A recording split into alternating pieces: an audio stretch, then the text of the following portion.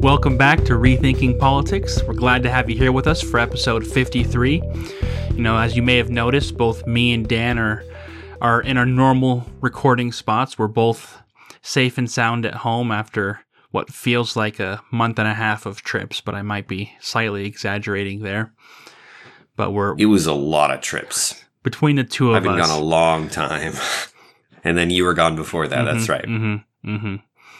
But we're here and we're ready to rock.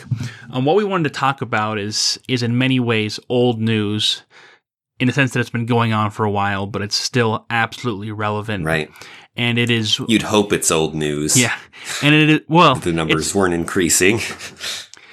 And it's what people have been calling the Great Resignation, or the current employment, not even crisis, but celebration, you might call it. The situation is that right now we have record high job openings. It just cleared 10 million job openings in the United States, and a much lower number of than that. I think about 8.7 million people who are unemployed. And so there are more jobs by over 1 million than there are people looking for jobs or potentially looking for jobs.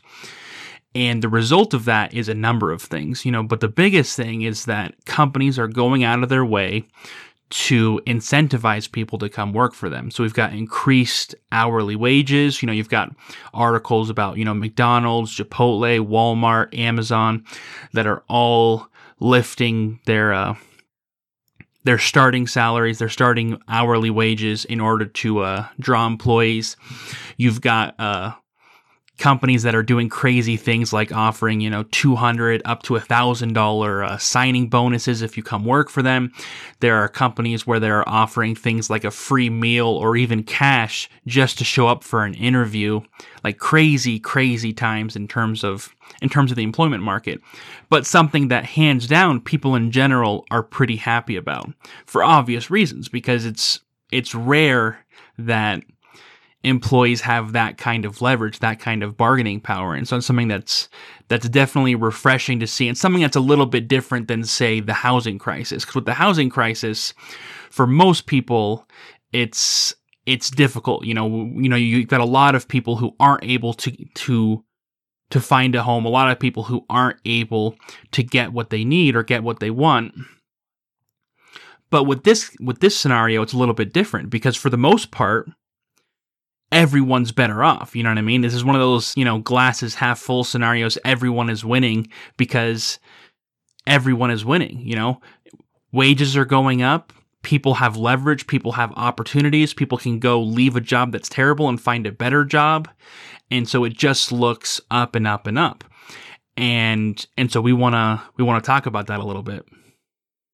We want to dispel your hopes that it's exactly that. If you looked at that and you're like, that sounds way too positive, you're correct. Your cynicism has done you some service here. So I'm going to read a clip from a CNN article. I apologize, I'm sick. I'm going to be coughing a little bit and clearing my throat a lot. I also have a cat in my lap.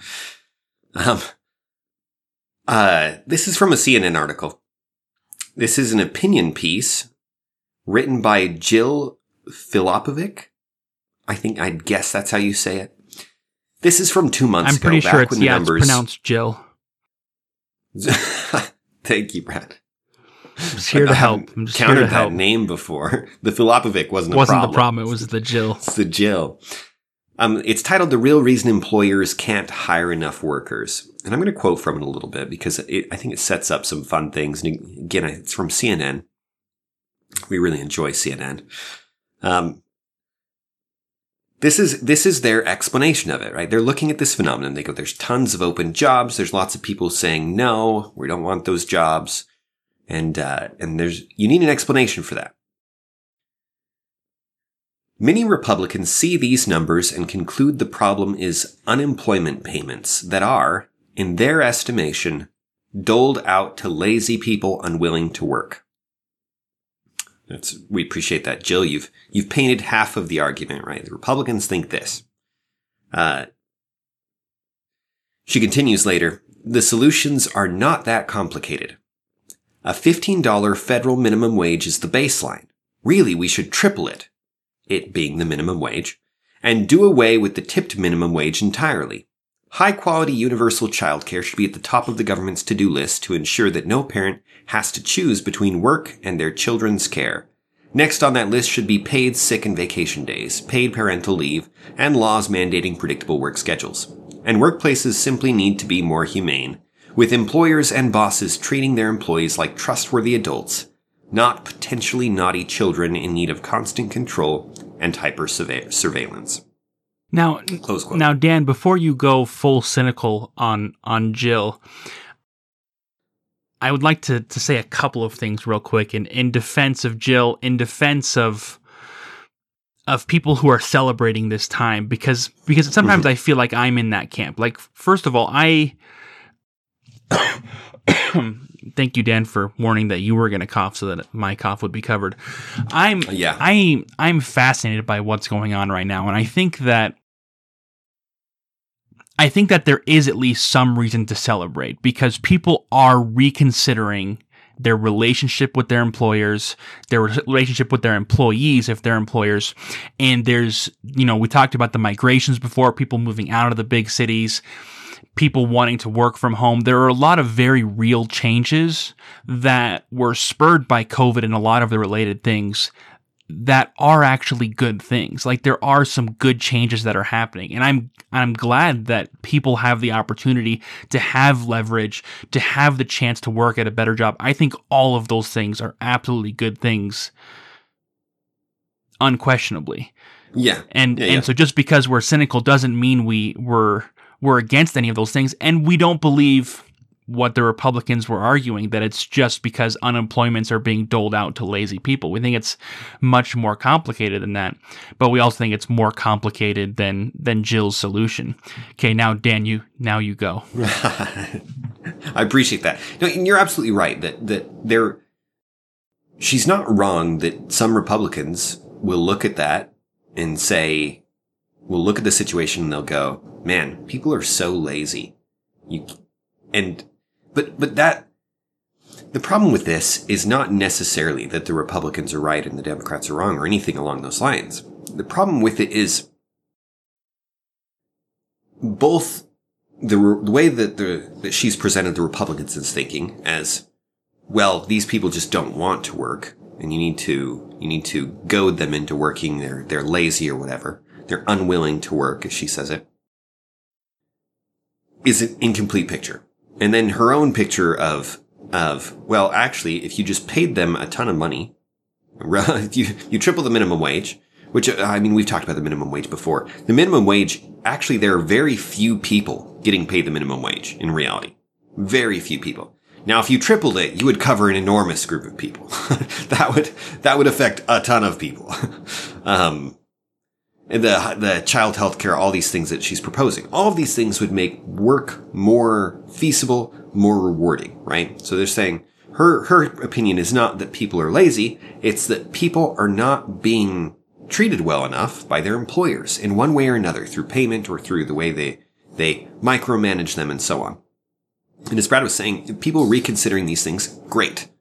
Reconsider your relationship with your employer. Try and work out negotiate a better agreement that's more satisfying to both of you. You can have win-win negotiations with an employer, believe it or not. No, and there are a lot of people who are taken advantage of by their employers because they don't examine all their options. And so having a pandemic, having so many disruptions kind of forced people to consider their options, forced people to look at it. I mean, I know I was doing some research on this earlier, unrelated to this, and it's interesting because people who tend to make the most amount of money actually change companies multiple times throughout their careers. People who make a lot of money don't work for one company, and the reason is that it tends to be that the company you're working for, even if they see your value, they won't increase how much you're making. And so in order to fully realize your potential in terms of your of how much you're worth in terms of income. wages, you have to go work somewhere else. You have to look at your options. And it's something that people, number one, naturally aren't inclined to do because it sucks. And then number two, Right. are trained not to do. People are told what you need to do is you need to find a good company and go work for that company for the rest of your life. And that's what we're trained, we're conditioned, and we're inclined to do. And so you've got a whole slew of people who are taken advantage of by companies, not necessarily because there are a whole bunch of laws that stop them from doing things or because the company has a monopoly, but simply because they're unwilling to look at other options. And as long as you're not willing to look at other options, it's as if the company does have a monopoly. It's as if you are an indentured, servitude because you have no leverage. If you're not willing to leave, you have no leverage. And so by allowing people the option of leaving, you give them leverage, which is something that's happening here, however it happened. Right. There are people who can help train you to negotiate for raises and things like that. And Brad's absolutely right. The primary point has to be that you can say, look, I can get paid this much elsewhere and I will. And you leave that on the table. And if they don't pay you more, you go and you work elsewhere. And obviously there are other considerations like, is this the most important thing? You've got, in life's complicated, right? You're weighing this decision against many other priorities. Maximizing your income isn't always your first choice. But that's also kind of the point here. One of the things that's so interesting about this is how one-sided the economic thinking is of the various articles we read on this subject, trying to figure out why people aren't doing this. Because really, when we think about what we're going to do, how we're going to act in the world, the process is actually quite complicated. We don't perceive the complexity of it because we don't experience it necessarily as conscious thought. A lot of it happens automatically in our head. But the best way to think of the way that you make choices is within your mind, you have a hierarchy of things that you want to do, things that you could do with your time. Now, all of those things are considered on their own merits. For example, if you're hungry, you might be considering the kinds of food you could eat, right? And different foods are going to be valued differently. But you're not just considering the value of the foods, plain and simple. You're considering the value of the foods relative to their cost. Mm-hmm. And cost, and not relative just, to how far away they are. Yeah, exactly. Yes. Cost not just Yes. in dollar Beyond money. terms, but in terms of how long does it take to make? Do I have it in the house already? Do I have to go somewhere to get it, et cetera, et cetera? And then you've got social costs. Does my wife like that? Or will my kids or eat health that? costs? Is Health it costs, good right. for me? Right. Which at that point the word cost starts to seem incomplete or at least insufficient, right? And that's because, as we've insisted before, economics is not distinct from other human choice. You can't take the economy, what we normally think of as the economy, and set it on one side and say, this is how you think about money and stuff. And then on the other side, take decisions like, am I going to take a nap or am I going to go for a jog? And think of it differently. Mentally, you process them exactly the same. It's exactly the same process. And whatever value you assign to these, there isn't going to be a number. This isn't you can't measure how good these things are, right? But what you do end up with is which thing is at the top. Yeah. And that's the thing you do. Yeah. And you have some idea of where other things are in the list. You might say to yourself, well, if I can't do that, then I would prefer to do this. Mm-hmm. But again, until you actually have to pay the cost, until you actually have to make the decision, everything is tentative. Mm-hmm. Yeah. You may find that when you're confronted with a longer drive, you go, no, I'm not actually going to get that. Let's get option C. Mm-hmm. Mm-hmm. And that's the way people think about things. So you're thinking about how good it is within itself. You're comparing that to other items. You're thinking about the costs. You're constantly comparing these with each other, right? So yeah, let me give you a concrete example. This is easy for me because I do this all the time, especially in regards to food. So after we're done recording this podcast, I'm going to eat some lunch. And so I have my value scales, as it were, or my list of what I want most. And as Dan was saying, that list is only concrete at the very top. I want to get Little Caesars for lunch. I want a pizza, and I want it from Little Caesars. And there's You're going to regret that. You think I would, but I'm not, Dan. I love Little Caesars. I understand all your concerns. I don't care. But there's a whole slew of reasons why I'm going to do it. Number one, a Little Caesars just opened up. Today's their opening day across the street from my house. So if I die from heart disease in the next year, you know why. And then number two, I haven't eaten pizza in a while. And then I've got a whole nother list of reasons, but for whatever reason, that's at the top of my list. Now, I don't have a list of 17 things that I could eat for lunch organized from top to bottom. I have that at the top, and then I've got a few other things I'm interested in. I'm interested in maybe getting cereal. I'm interested in other meals that I could make, but I don't have the ingredients for. I'd love to make a casserole, but I don't want to go to Walmart and then make a casserole and then eat it. And so those are kind of towards the top of my list after Little Caesars, but I don't know exactly where they fall in that line, but I know they're lower than Little Caesars. Right. There's also, I mean, we could multiply factors, but there's also the fact that it's possible Brad wants something else more, but he just hasn't thought of it, right? It just hasn't occurred to you that you could get that. You forgot about a food place or something, or you've got something in your fridge you forgot about, some leftovers that you really liked. That has happened before. That would actually be higher, but right, leftovers is usually where it is. And all of those, which is not to say that this is a perfect assessment of all of the options. This is just no, and obviously it's not a perfect assessment because it's an assessment that I'm making, and so it relies on subjective. My ability to analyze what's best for me. And clearly, it's flawed because I chose Little Caesars, as Dan was so kind to point out. But it doesn't change the fact that I have assessed it and decided that this is what I want, and this is what I want the most. Yes. Thank you.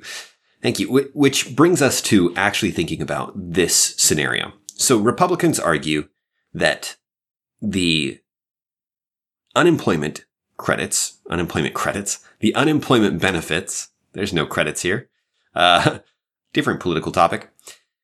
The unemployment benefits, by increasing them, what you're doing is you're incentivizing people not to go to work. And so if I'm someone and I'm considering a job and I don't like the job and I think I should be paid more, I think I should get more benefits, I think all these things, I have an immediate problem, right? The problem is I need money to survive. I need a way to be able to buy food. I need a way to be able to pay rent. I need a way to be able to operate in the world. And generally we do that through money. I could, of course, grow my own crops or whatever. The norm these days is money. How do I get money? Well, if I am going to go home with zero money and starve to death or work at a job I don't like, the choice is really easy for me. I'm going to go to work. I'm going to suck it up. I may hate it. I may be absolutely miserable, but at least for now, it's better than dying, right? So if those are the two options, and you never just have two options, I'm oversimplifying. If those are the two options, then working in a job you don't want is the obvious choice most of the time.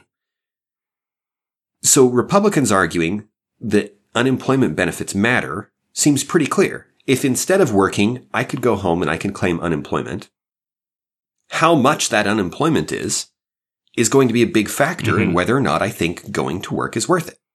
If the money is below a certain threshold, I might say, no, it's not worth it. And if the money is above a certain threshold, I'm going to say, yes, it is worth it.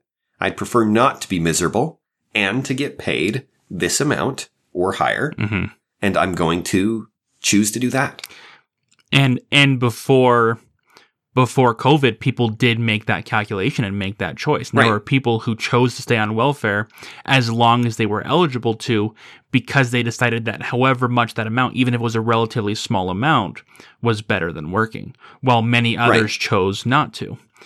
And then as the COVID employment benefits from the federal government came out, which were significant, it changed the formula drastically. I mean, the Republicans, that quote from Jill earlier about the Republicans thinking people are lazy, I think it's is wrong. Whether or not the Republicans are actually thinking that.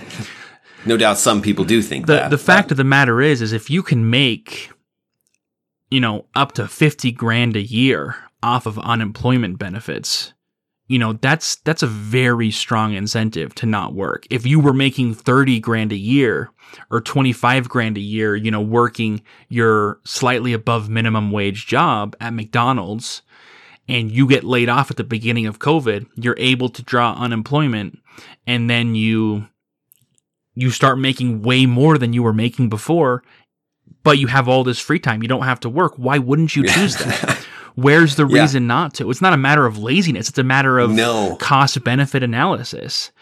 Like, I would have a hard time not taking that offer up. Like, why wouldn't I? Right.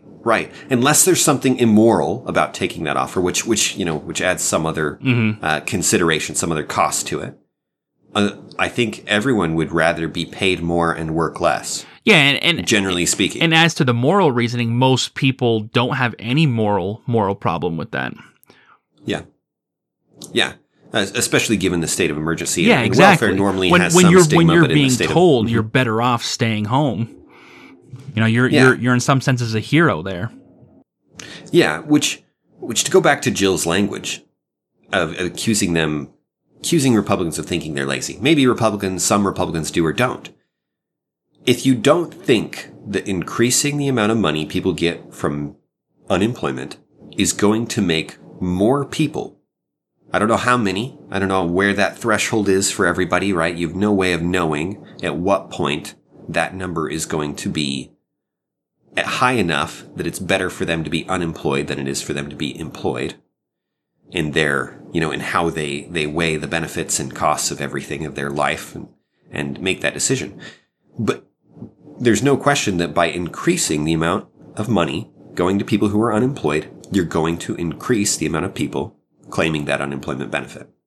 It's as reliable as anything in the world that you add more reasons to do something, or you add incentives to do something. As I say that more, I immediately thought there's actually a study. This is a tangent. There's actually a study where they were talking about people donating blood and paying them. And they started to pay people to donate blood, and they found that they got less people than when they were asking it as a service. But anyway, that's a side story. Sometimes you can change the incentives and add incentives, and it will backfire. This is not one of those times. They're looking for money out of work. They're looking for money out of the employment benefits. You increase the money, that's going to almost always result in some people taking it. And that's going to increase unemployment, straight up. Now, Dan, I know what Jill's response to our statements would be. And I'll speak for her for a second. Hopefully she doesn't mind.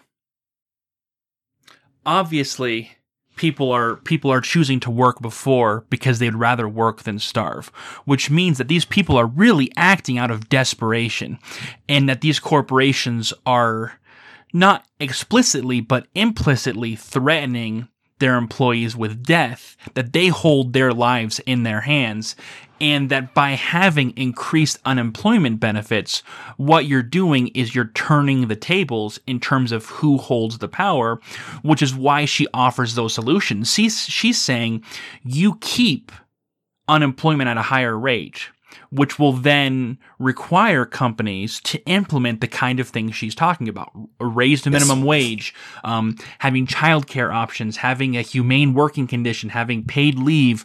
All of these things are the kinds of things that these companies are already doing because of the turntables. And so that's a fantastic thing and a beautiful thing, and something that should happen, because what was happening before was really just oppression. Right. From the argument of a lot of communists and socialists, before the bargaining power is so unequal, is how they would say it. The bargaining power between an employer negotiating with an employee is so in favor of the employer because the person depends on making a living of some kind, like you were saying, the employer has control of all the capital and things because of capitalism. The result is that they never actually get to negotiate well because everything's so stacked against them. Mm-hmm. the relationship between them may be voluntary, but only at the most superficial level. Ultimately, at the basis of it, the system is coercing the worker to seek employment, and they don't have that much power over the negotiation. And by giving them these unemployment benefits, you are actually giving them the freedom to say no. And if they're free to say no, then they can actually begin to negotiate. And of course, there's a few different responses, which is, first of all, they were free to say no before because there were other jobs out there. When you look at especially when you look at lower paying jobs, the lower the pay, the more job opportunities there are. And so, when you are making close to minimum wage and you're working at McDonald's, you can leave McDonald's and work for not just any other fast food place, but you can work for many different industries doing many different things, and often are eligible to make more money or have different, better benefits that people are many times not taking advantage of for a number of reasons, mostly because, like I said before, because they don't know how. They don't have the tools and resources to find those opportunities and to have the negotiation skills to fight for what they're worth, which is something that I would be more than interested in coming up with support systems that actually help employees fight for what they're worth. I think that's a fantastic endeavor. But yes, there are technology companies that are investing in means to try and improve that. The ability of businesses to find what they're looking for, and employers to find the right businesses that can actually offer them what they're worth. But really what I think Jill is saying is predicated on an idea. And the idea is that everyone has a right to a good paying job. Everyone has a right to a lot of things. Everyone has a right to she listed them, because these are things she wants the government to do, have a well-paying job, having, universal child care, it's something that Biden's already talked about, child care is a right, having a boss that treats them like adults instead of supervising their every action, having predictable work schedules, having paid leave. These are all things that are being considered rights more and more often, which means that everyone should be guaranteed them. And it's predicated on this idea. And the idea is that we, in many ways, are no longer living in a world of scarcity, that we're in a post-scarcity world, and that we have so many resources that everyone deserves a piece of the pie. And I just think that's so wrong. And it's wrong because it's not true, because we live in a scarcity world. We live in a world where if we don't create the resources, then we're not going to have those resources. And a great example of that is inflation. So, wages are on the rise right now. I've got an article from Fortune that talks about, and this is very recent, talks about the fact that talking about all these same issues, how companies are working hard to lure employees, they're doing different benefits, different things, and as well, median wage growth has increased because of that. But then they talk about the fact that sorry, I don't know what's happening to my voice, but they talk about the fact I've gotten you sick just virtually. Yeah, this is dangerous. I'm going to quote from them here. Inflation is another complicating factor that's limiting the benefits of pay raises. Consumer prices surged 5.4% in June from a year ago, the fastest pace since 2008. According to a Peterson Institute study, inflation-adjusted compensation for all civilian workers is now lower than it was in December 2019. And I thought this was nuts. In fact, I went and verified on the government site to see if the consumer price index was actually saying that, or if they were getting it from somewhere else. And sure enough, that is the official CPI for June is 5.4%. In other words, things cost 5.4% more than they did a year ago. So unless you've gotten more than a 5.4% increase in pay in the last year, then you actually have less now than you did a year ago. And this doesn't even factor in the fact that that the government has always been selective in how they've covered inflation. And so often that number is higher than what they say it is. But assuming that number is accurate and actually is 5.4%, then that means that as a whole, as a people, we are actually making less than we were in December 2019.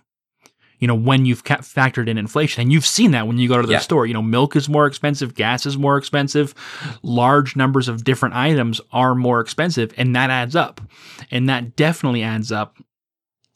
And so, and the reason is complicated, but a simple and very logical explanation is you look at the stimulus packages, you look at all of these government services that have piled on, the unemployment, all of these other things, and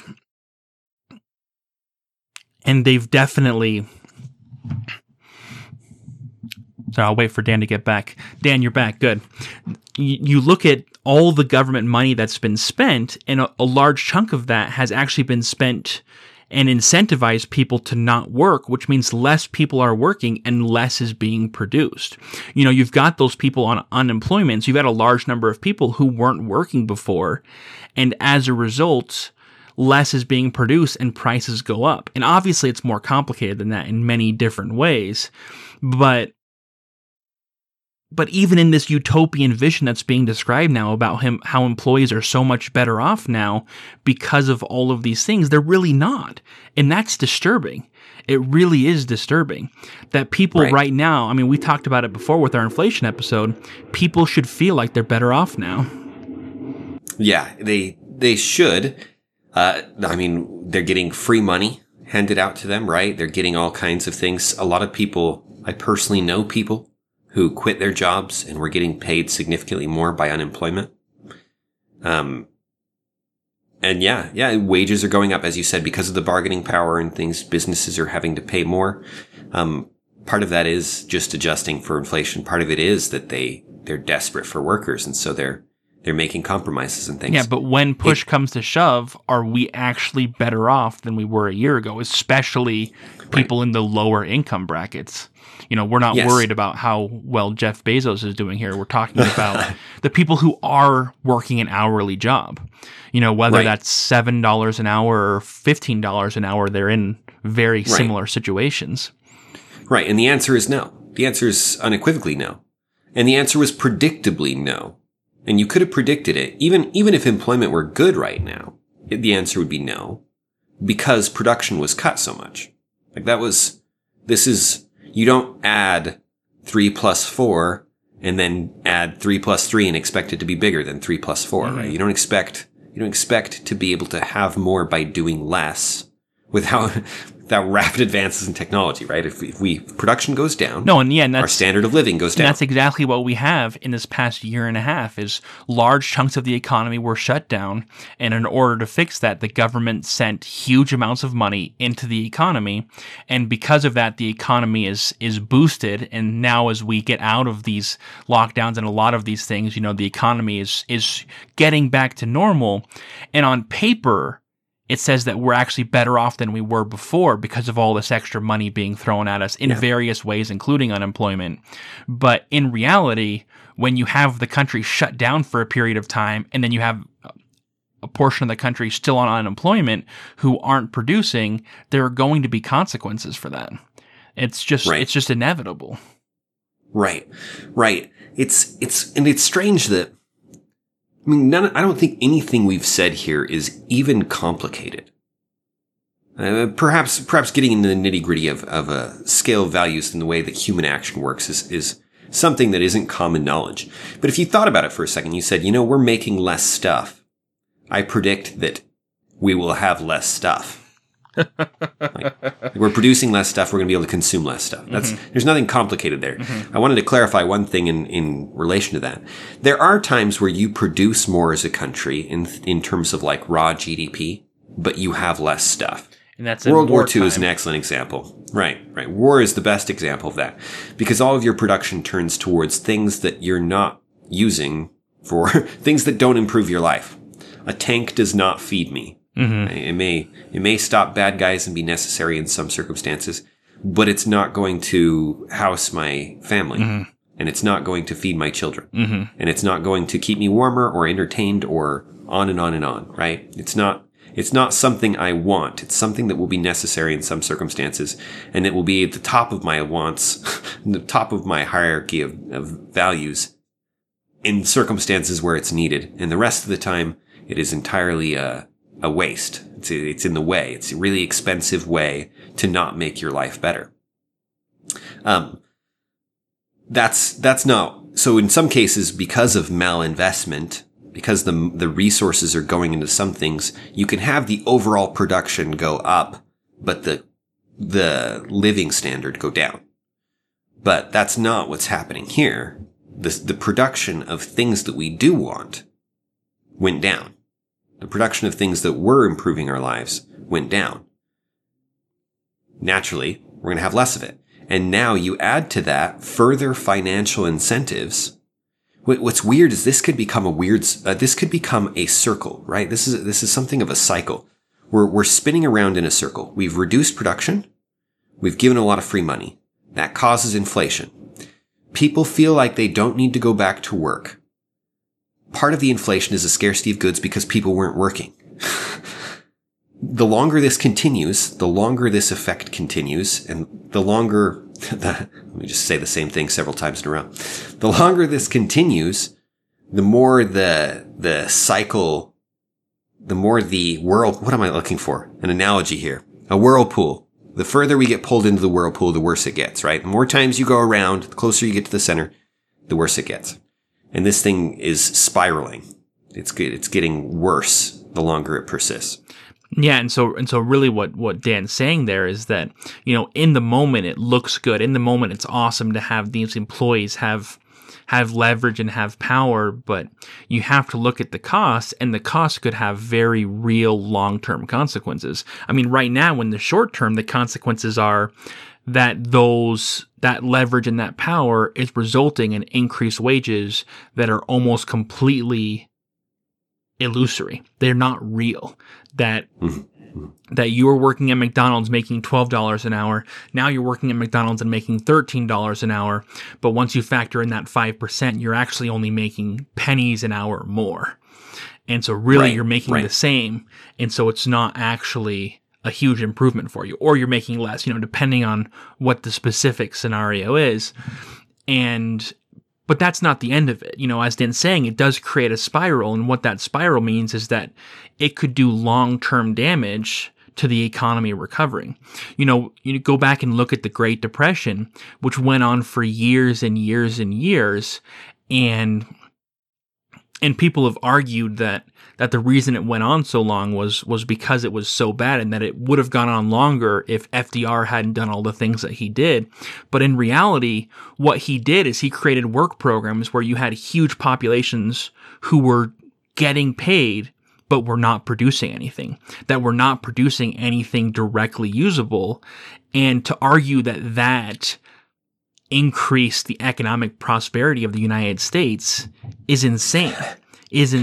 But that's what was argued then, and that's what's believed now.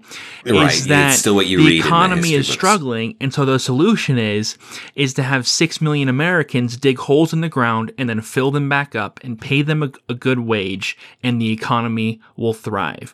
And that's the equivalent of what we're doing with unemployment. We're not having them dig holes, but we're not having them do anything.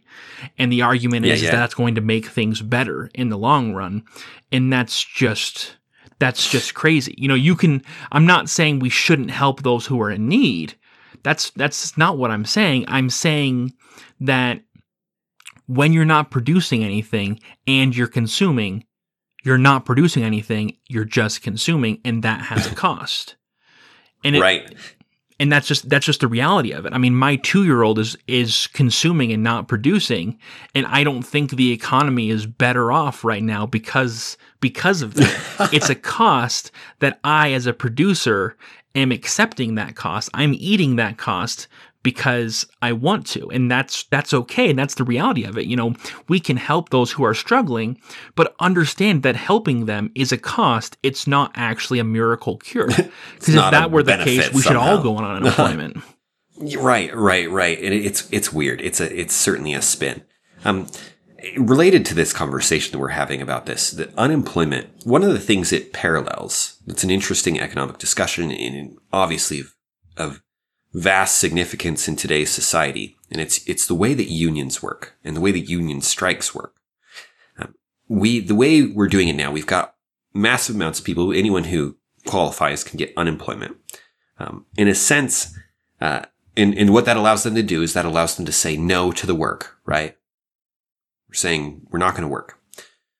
One of the things that unions were big for, especially originally, was that you'd pay them a portion of your money and they would set aside a savings of some kind that then once it was time to go on strike or necessary to go on strike, the union would draw from that savings and it would pay each person a wage out of it. Now, I think generally it was less than what you were getting paid while you were working for obvious reasons. But it was something, and it was enough to get by on, and it helped you through the strike. And the idea was varied union to union. Yes. Obviously, they've got control over that, and what was acceptable depends. And what that allows them to do is, as a group of an employer, say no to the work. Say no, the conditions are unacceptable. Right. It makes them independent enough that they don't feel like they have to go to work or starve. And that's useful. That's a useful tool. Absolutely. People should do that. People should set aside money. People should try to get to a position as rapidly as possible where they can put themselves in a position where they don't have to work so badly that they can't find more opportunities and that they can't move to a better opportunity and they can't negotiate and be able to tell your boss, I'm not doing that for those wages. Or something along those lines. That's good. You should do that. I think that's great. Unions obviously would cross the lines a lot of times when they would do things like, well, other people want to work for those wages and they'd pull in workers from other places. And anyway, there's a lot more that could be said about that. But in effect, that's the kind of bargaining power that one of the big ways that unions gave them bargaining power. It allowed them to unite and allowed them to do things like that. And again, that can be very good in the right circumstances. As a society, and would we say that it's good for them not to be working? Well, not in the short run. Certainly not during the time. Maybe in the long run. Yeah. Maybe for them in the long run. But this is, you don't want a bunch of people on unemployment. It's just generally not a good idea. And the financial incentives matter. They're the thing that matters the most. Any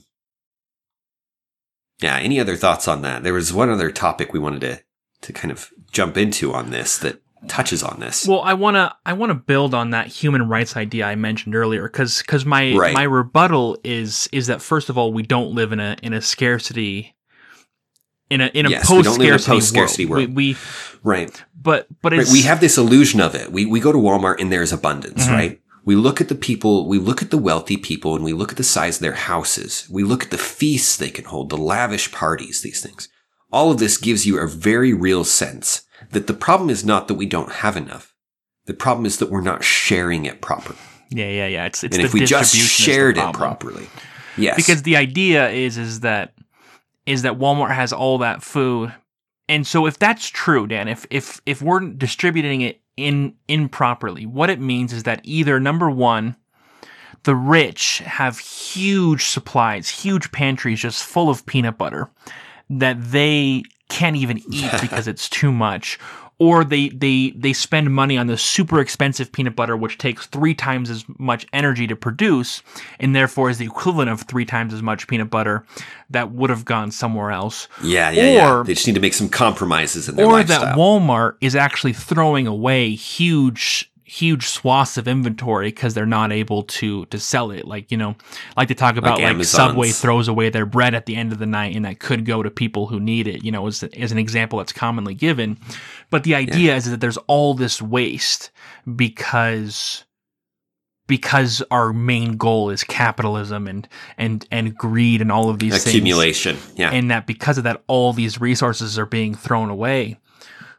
When that argument is so far from the truth, in reality, Walmart is one of the most efficient companies out there. They actually they actually were one of the first to have a complicated inventory tracking system so that every single time you purchased something, it was checked electronically on a list so that they knew exactly how much to order when they reordered and exactly how quickly they needed to, so that there was always that product on the shelf, but never too much.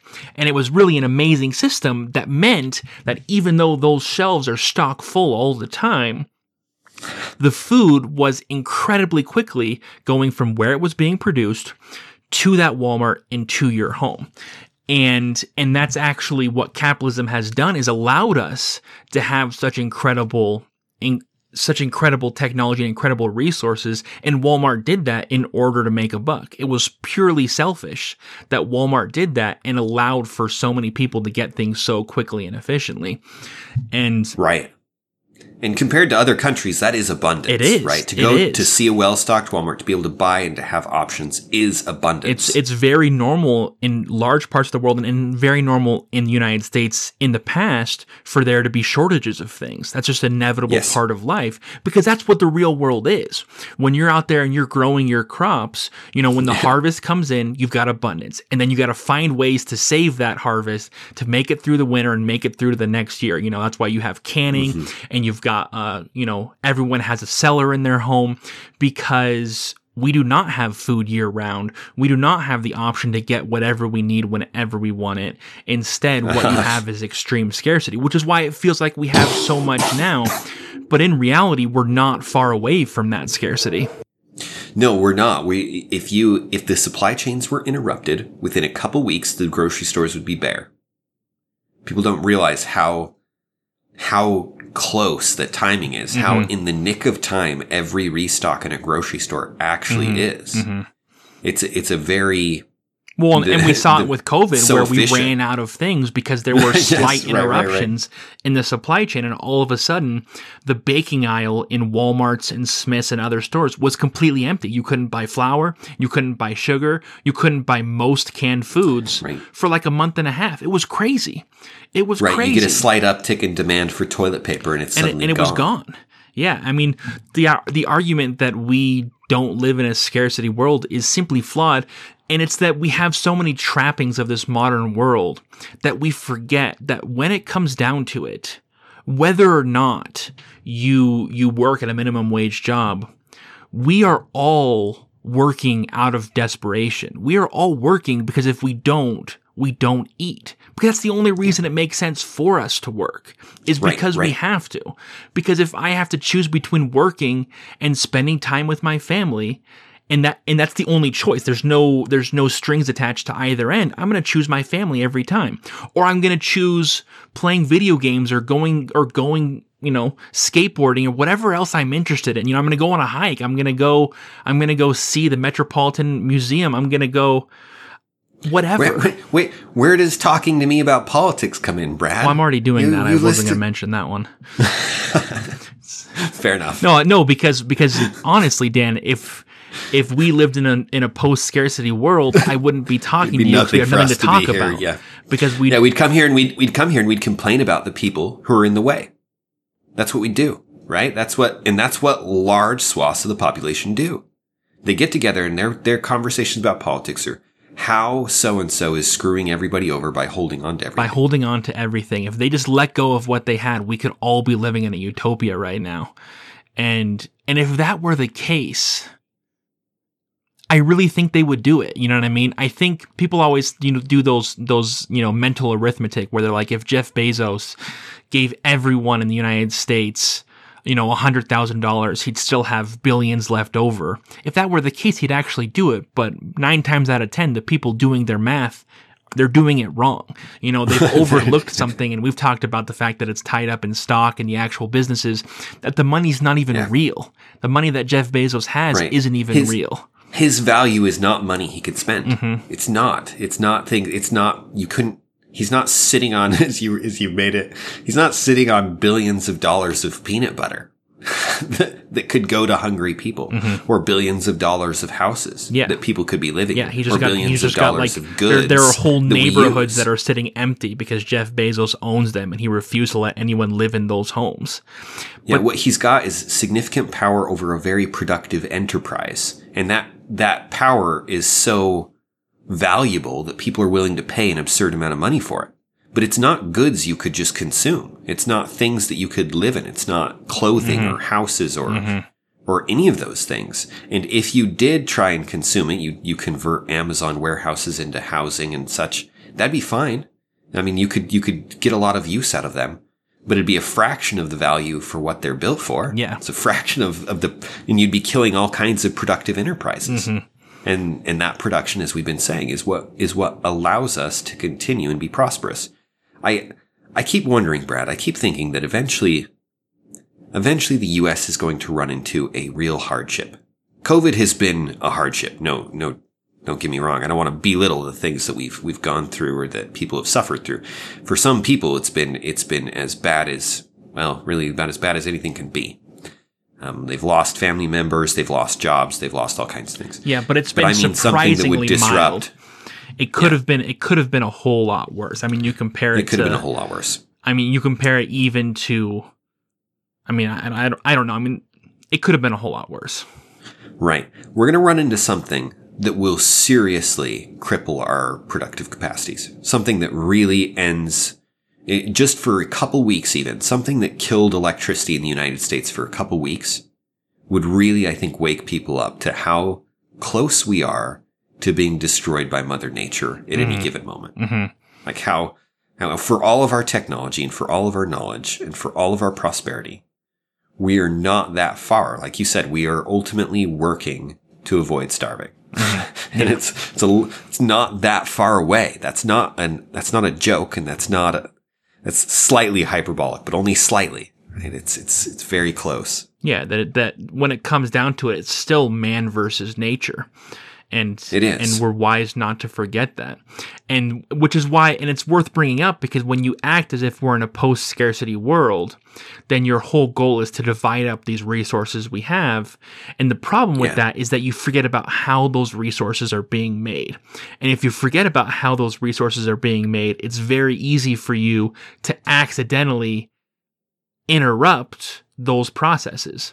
Just like we're seeing right now with unemployment benefits has an effect. It has an effect that interrupts those processes, just like the lockdowns have had an effect, just like the stimuluses have had an effect, that have all resulted in the fact that we have super high inflation right now that could continue for a while, that we have a housing crisis that is resulting in people not being able to live in homes. We've got, the eviction moratorium where people are able to stay in homes without paying a dime, and that has negative consequences as well. All of these things take their toll, and you need to look at them because we don't live in a post-scarcity world. We have to deal with these realities. Yeah, that moratorium on evictions is a huge one, especially since most rentals and things are not owned by big companies and things. They're owned by entrepreneurial people who've saved and managed to get a loan and are hoping to be able to pay it off. Typically the landlords, they're middle class, and this is their long-term investment in order to retire. This is their plan to try and make it out of the rat race. Yeah, so you tell people, we're going to give you a lot of money on unemployment. Perhaps more than you're making. And you know what? Don't worry about the rent. Yeah. You can give your landlord, that capitalist landlord of yours, the middle finger. Mm-hmm. And who knows how long that'll be, right? And a lot of people have straight up taken advantage of that. Others have had to use it and probably preferred not to, but some have really abused it. But in both cases, there's a cost, and we have to look at these costs as we're considering all of this. And what we have right now is people look at this great resignation as all they're seeing is upsides, and they're refusing to see any of the costs. And that's the disturbing aspect. It is the disturbing aspect. And if you were an entrepreneur, going back to our the way you look at things economically, and this is a topic that we will go into detail another time. If you're an entrepreneur and you're looking at increasing costs of labor, people demanding more and more goods, at some point, what they demand is going to be less expensive or comparably expensive to autonomization. Mm-hmm.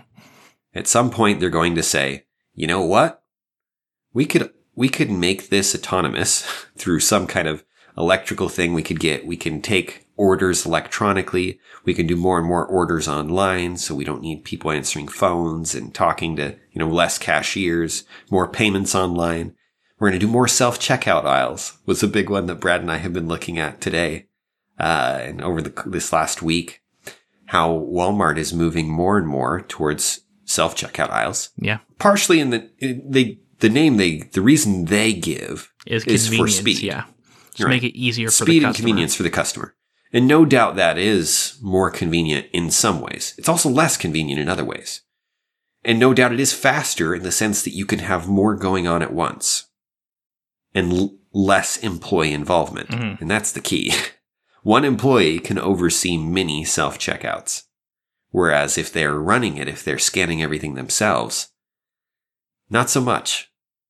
And that allows them to pay the few employees they have more and end up in the long run actually paying less to employees because electronics cost less to maintain. Yeah. They don't have to pay them wages. No, and that'll be another shift that was already occurring, but is occurring more quickly because of these artificial incentives. And that's going to have, it's definitely going to have a short-term cost to those who are disrupted by it. In the long run, I think automation is going to improve the economy because we're going to be producing more for less labor, which is absolutely good. But in the short run, there's definitely going to be a cost, and specifically a cost to people who are making lower wages. If you have what Jill wanted and you have a federal minimum wage of $15 an hour and the unemployment benefits expire, right as a bunch of companies introduce automation, the result could be that you have millions of Americans who are out of work because there are too many people looking for too few jobs. And they can't get on unemployment because they've already maxed out their state's unemployment requirement. You've got a bunch of people who have been on unemployment until their maximum amount, which means they can't use unemployment anymore. The safety net, which was supposed to be a safety net, has been abused and can't be used as a safety net anymore. And you could have a serious problem for a whole bunch of people in the short run. And that would not surprise me if that happened. And it also wouldn't surprise me if it was blamed on capitalism once again. This is once again a failing of capitalism, this problem. And this is proof that automation was the danger when really it was all these artificial situations this artificial situation that's been created right now because of all these things. Yes, since we brought it up, let me just say that I think autonomization is good across the board. As Brad was saying, there are short-term costs for the person who is replaced by some kind of autonomization. But in general, autonomization is going to make society more prosperous and should be encouraged as much as possible. And by encouraged, I don't mean government incentives. Please stop trying to do that. in case this episode and virtually every other episode hasn't made clear that the consequences there's almost always vast unintended consequences. When you say problems. Encourage, what you mean is stop getting in the way. What I mean is stop blocking it. Right. And we'll have to do an episode on automation, get into detail of why we think that the future of AI and things is not actually going to, AI poses a threat in a different way. There are two ways. One, it'll take jobs, and one, it'll try and kill everybody in the world. That second way is a different discussion than the first one, obviously. These are two different problems. But in reference to it taking jobs and to people being replaced through those things, we'll get into detail on the economics of that sometime. But it is not. And if you want information on the second one, just watch the Terminator series. They should answer most of your questions. There's some great sci-fi on that second one. And with that, thank you for listening. Have a good one. This has been an episode of Rethinking Politics. You can find us on all of the major podcasting apps or on YouTube. You can reach out to us at rethinkingpoliticspodcast@gmail.com, or you can visit our website at rethinkingpolitics.podbean.com, where you can support us via Patreon. Thanks, and have a wonderful day.